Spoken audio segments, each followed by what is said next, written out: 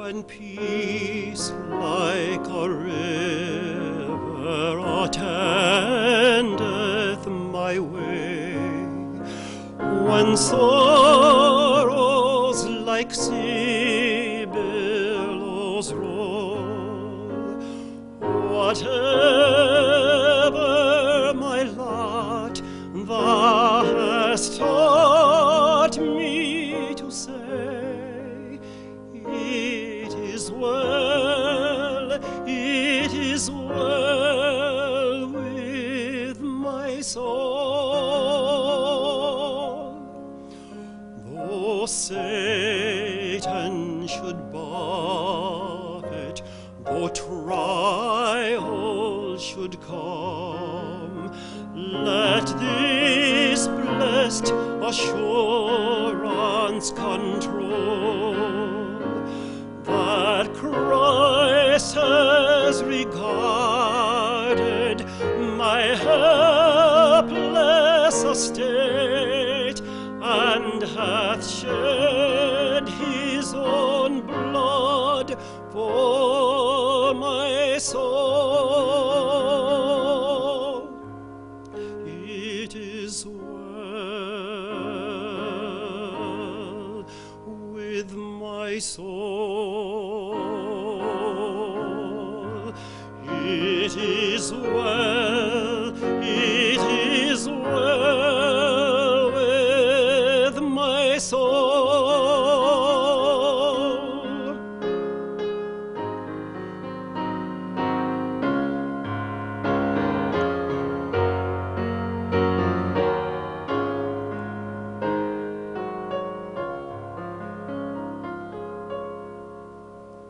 My sin, oh, the bliss of this glorious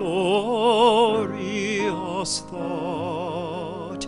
My sin, not in part, but the whole, is nailed to the cross, and I bear it no more. Praise the Lord, oh my soul.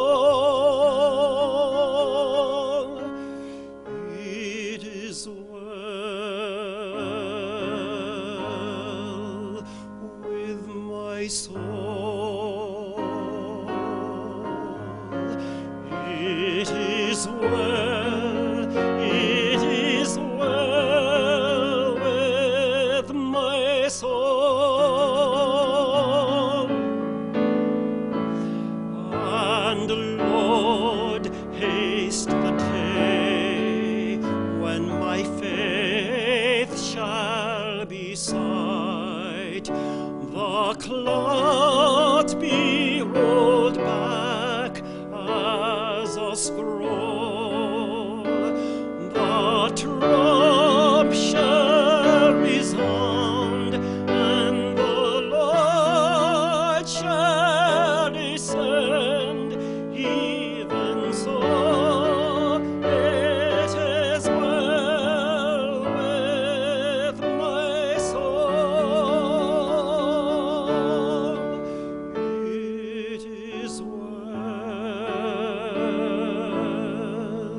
with my soul. It is well with my soul.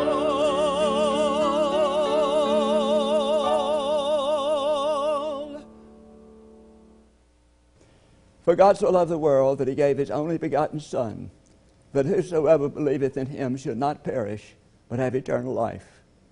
And so we come today to worship in the name of the God who loves us. I'm so grateful you've joined me tonight.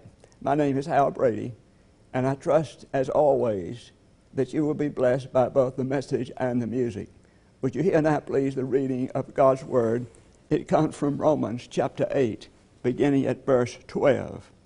So then, brothers and sisters, we are debtors, not to the flesh, to live according to the flesh.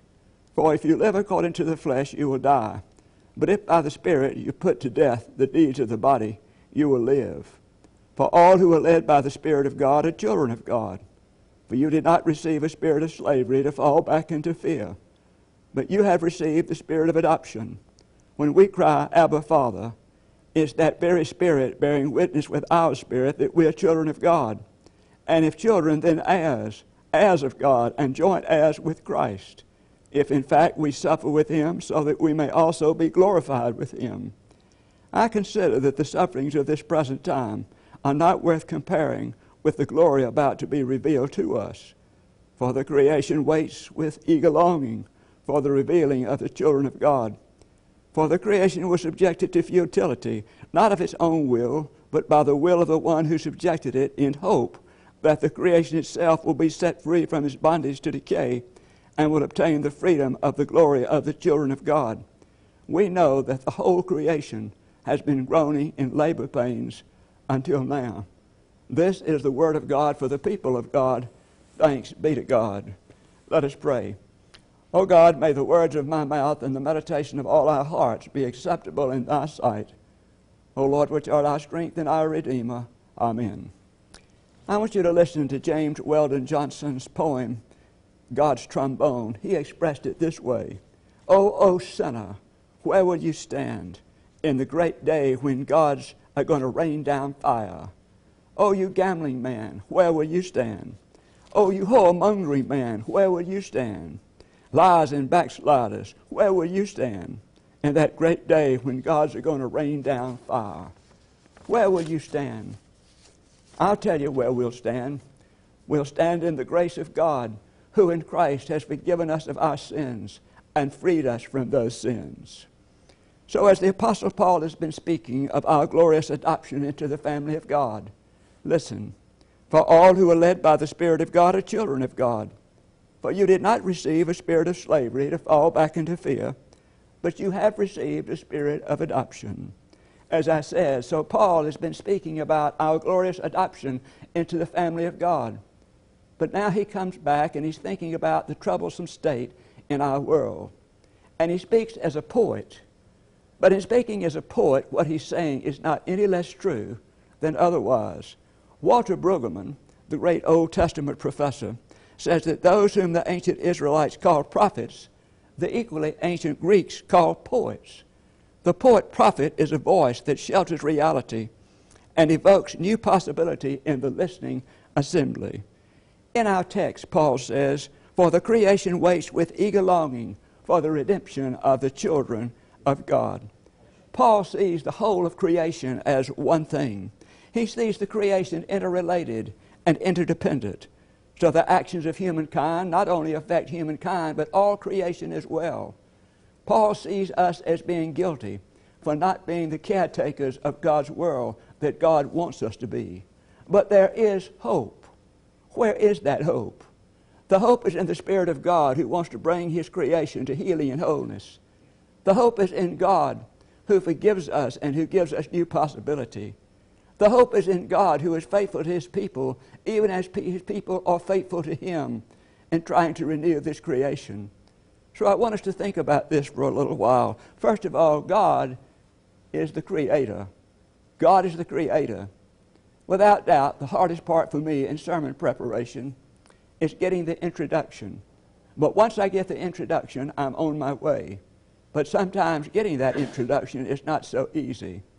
How is this for an introduction? Listen, the writer of Genesis introduces the whole drama of God's relationship with God's creation, including human history, this way. The writer declares, in the beginning, when God created the heavens and the earth. Think about that. In the beginning, God created the heavens and the earth. So where does your story begin? Who you are and what you are. For me, it might begin in a town called LaGrange, Georgia, and in a place where there used to be a White House standing on Hill Street that's now non-existent. Or it may have been on Emerson Avenue or Vernon Road where we grew up.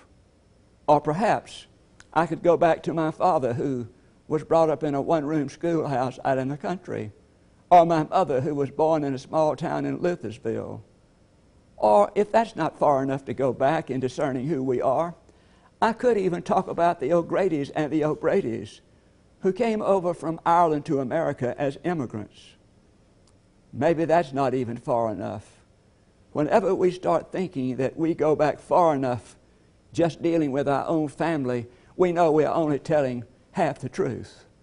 Because you see, all of us go back beyond the backgrounds and all the things that separate us back to our common identity. And if we go back far enough, we'll realize that common identity is in the beginning. God creates the heavens and the earth. And that is very, very true. Now, most religions in the world are based on what's called natural theology. That is, they start with the world and deduce the nature of God from the world's phenomenon. But that is not true of the Hebrew Christian faith. The Hebrews did not know their God by finding Him first in nature. They knew God because they had first known Him in history. They knew God because God had first found them, and God had found them in history. A rabbi received a letter from a little girl who was in his Hebrew class. And this particular little girl had heard a lecture on the Israelites being freed through the Exodus. And so she wrote the letter, "Dear God, our teacher told us about how you delivered the people where the water was. Keep up the good work. My name is Paula, and I'm Jewish." And I'm Jewish. As the Hebrews meditated on God's mighty acts of history, they came to understand God's mighty acts in creation. The prophetic faith is rooted in the Exodus. And after that, we began to understand the creation and all of its consequences. Now, perhaps the great preacher Joseph Sittler expressed it best when he said, "My theology is not derived from nature. It is a theology of the incarnation applied to nature," and that is quite different. What he's saying is that his creation is based on history. The doctrine of creation is based on the doctrine of redemption for him. I'll tell you this, when I think of the God of nature, I know the God of nature because I know the God of the biblical revelation. When I look at the mountains and see the beauty of the mountains and the marvels of the seashore, it's because I've already come to experience God in Jesus Christ. Now, maybe we can understand this in this story. There were some occupants who took off in a 4-engine airplane, and they were flying out, and they got lost and crashed into the sea. Well, they didn't lose their lives, but for 15 days, they were hung out on life rafts. They had no food, no water. They were hot. They were thirsty. Everything was going bad. All of them had always thought a lot of creation, but then they didn't think so much of the ocean anymore or nature. Finally, one man, desperate, he began to pray the prayer of the Lord's Prayer. He was the only one who knew it. Nobody else knew it. So at night they gathered together. They pulled their little rubber rafts together and they prayed. They didn't say, "Oh God, our Father," or "the Lord Jesus Christ." They just said, "Oh man." That was all they knew. But strangely enough, they began to experience something different, something they had not experienced before. Rather than God coming to them in the grandeur of the ocean, God came to them in the Lord's Prayer as the Word of God and spoke to them. So I want to say again, when I look at nature, I don't just see the God of creation. I see the God of biblical revelation, the God that I've experienced in the Lord Jesus Christ. Then I'm able to see God's presence in nature and God's presence in other places. Let me ask you a serious question. Perhaps our ecological problems in the world today are due to the fact that we don't know nature's true God. And I'm talking about the God of the Hebrews and the God of Jesus Christ. And then secondly, God has a purpose for creation. God has a purpose for creation. As Annie Dillard put it in her meaningful book, Pilgrim at Tinker Creek, the question from agnosticism is, who turned the light on? The question from faith is, why ever did it happen? Beloved, creation has a purpose. There are many ways we could state that purpose. But for me, the purpose of creation is to honor the owner. It's to honor the owner. The earth is the Lord's and the fullness thereof, the world and those who dwell therein. And then Paul writes to the Galatians these words, "For in him all things in heaven and on earth were created. All things have been created through him and for him. He himself is before all things, and in him all things hold together." The purpose of creation can be seen in the life, death, and resurrection of Jesus Christ. But I want us to ask specific questions here right now. How can we honor the Creator? First of all, we can seek to bring God pleasure. We read in Genesis, the first chapter, where God experienced great pleasure in creating this world. You keep hearing the words, "and God saw that it was good." Now, undoubtedly, the crowning achievement of God's creation is humankind. But God also has a significant investment in creation itself. Max Lucado said he came to understand this through something his father told him. His father told him, he said, "Don't bring havoc on the garden." He said, "You can run out in the yards, you can race in the alleys, you can do all these things," he said, "but don't ruin the garden." Why did Max Lucado's father have such an investment in the garden? Because his father saw in the garden life. He saw life that was full. He saw the buds exploding. He saw the plants pushing back the soil. He saw turnips and tulips and tomatoes. He saw things that were precious and needed protecting. He saw flowers that were fragile and plants that were precious. And so he said, "Build a hedge, build a fence, do whatever is necessary, but do not trample the garden." If we want to honor the owner, the Creator, then we should not be trampling the garden. And I'm talking, of course, the garden of creation. And then secondly, we can honor the owner by remembering that the purpose of creation is to be an instrument of redemption. My father was a manager and a hotel owner for 40 years in LaGrange, Georgia. As a young person, I worked for him as a clerk, some on Saturdays and other days. Occasionally, I would bellhop. I thought I was big stuff when I would take that wire and plug it into the phone and say, "Colonial, can I help you?" I thought I was big stuff. But you know, as a clerk, one of my responsibilities was to take reservations. You know, there's a great deal of expectation that goes with a reservation. The people making that reservation expect that room to be built well. They expect it to be clean and enjoyable, and they expect it to be reserved exclusively for the person. Well, in a theological sense, this creation is the room, the private room, the reserved room of the area of redemption. All of us ought to be involved in the redemptive process, not as owners, but as stewards. And then we can honor the owner by seeking to enable the reign of God, one community. Someone asked me recently, "What do you mean when you say do the will of God?" And I simply asked it this way.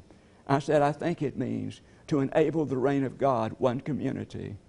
Now let me tell you something, beloved. All of us are not biological brothers and sisters, but we're still part of the family. We're still children of the Heavenly Father. Therefore, we're brothers and sisters, period. One of the amazing things about grace is that it makes us graceful. That's what we're supposed to be. This creation has a purpose, and we should be very mindful of that purpose in all that we are about. And then thirdly, God's creation is in turmoil. God's creation is in turmoil. Paul said, "We know that the whole creation has been groaning in labor pains until now." These words are amazingly contemporary. For instance, what do we do on Sunday mornings? We go down to our churches and we sing "For the Beauty of the Earth." And then we go home after lunch and read in our newspapers about starvation and toxic waste, air and water pollution, depletion of the ozone layer, extinction of species. We read about all of these things. The late William Sloane Coffin said what we need to do is re-wed nature to nature's God. And what that means as far as our natural resources are concerned, or this environment, is we should not look at them with caution, but with reverence. But with reverence. And then we go to our churches on Sunday morning, and what do we sing? "I want to be more loving. Lord, I want to be more loving." And then we go home, and what do we read about? We read about vandalism and crime and hatred and prejudice and all of those things. It was a horrible day. The father had a terrible day at the office. The mother had very difficulties and unexpected obligations. The son had broken up with his girl. The daughter had failed a major test. It was miserable at the supper table. Finally, the little daughter sat up and shouted, "We're not a family. We're not a family." Isn't that what the truth is as we look at this creation today, whether it affects humankind or all the creation itself? What's the matter with us? We're not a family. We're being called to be friends of this creation all over again. Friends of this creation and to be responsible stewards in it. And then that leads to the fourth thing I want to say. The redemption of God is dependent upon the redemption of the children of God. Listen to these words. Paul writes, "For the creation waits with eager longing for the revealing of the children of God." Here Paul is telling God's children to repent of their sins. He's telling God's children that we need again to accept the responsibility to become caretakers of one another and of this planet Earth. Let me ask you something. I've mentioned a few things we can do to help God bring healing and wholeness to this creation. Let me share with you a few other things. These are things we can do to help God bring healing and wholeness to this creation. One, we can commit ourselves to living a simpler lifestyle. Two, we can practice energy conservation and support energy-efficient technology. Three, we can plant trees. Fourth, we can participate in recycling programs. Five, we can assist in educating the public to a more healthy earth. Six, we can practice kindness to our animal friends. Seven, we can affirm the dignity of every human life and work together to solve the problems of violence. Eight, we can take a firm stand against the decline of human values in our homes, our schools, and our community. And nine, we can personally practice forgiveness and community above all the things that separate us and divide us. There was a man who was delivering mail in an airplane, a small airplane, over the Andes for the first time. He got caught up in the air currents and he crashed between the mountains in the snow. He was not hurt too bad, so he got up and he started walking in the snow, trying to find some form of civilization. He went against the blizzard. His feet froze. Finally, he just wanted to lay down and rest, even to die. But he knew that his wife would know that if he were alive, he would be walking. So he walked 5 days and 5 nights until he was rescued. Finally, he said this. He said, "You know, we're saved by the next step, and the next step, and the next step." Ladies and gentlemen, this planet will be saved by God's people taking one step, then the next step, and then the next step. Beloved, a creation is waiting. Let us pray. Lord, we're grateful for this day and the opportunity of being a part of something so much greater than we are. We're thankful, oh God, you've called us and given us the opportunity to live lives in this beautiful world. And we pray, oh God, you'd help us to keep it beautiful.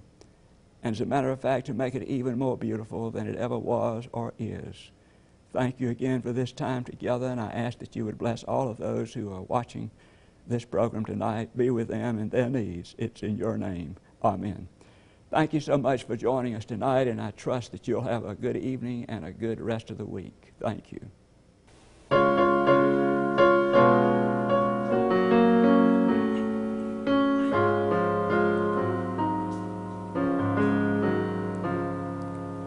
Why should I feel discouraged?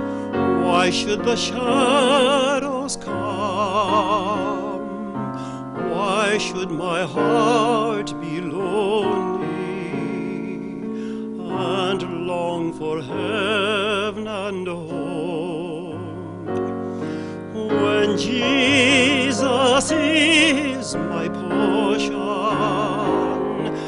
my constant friend is He.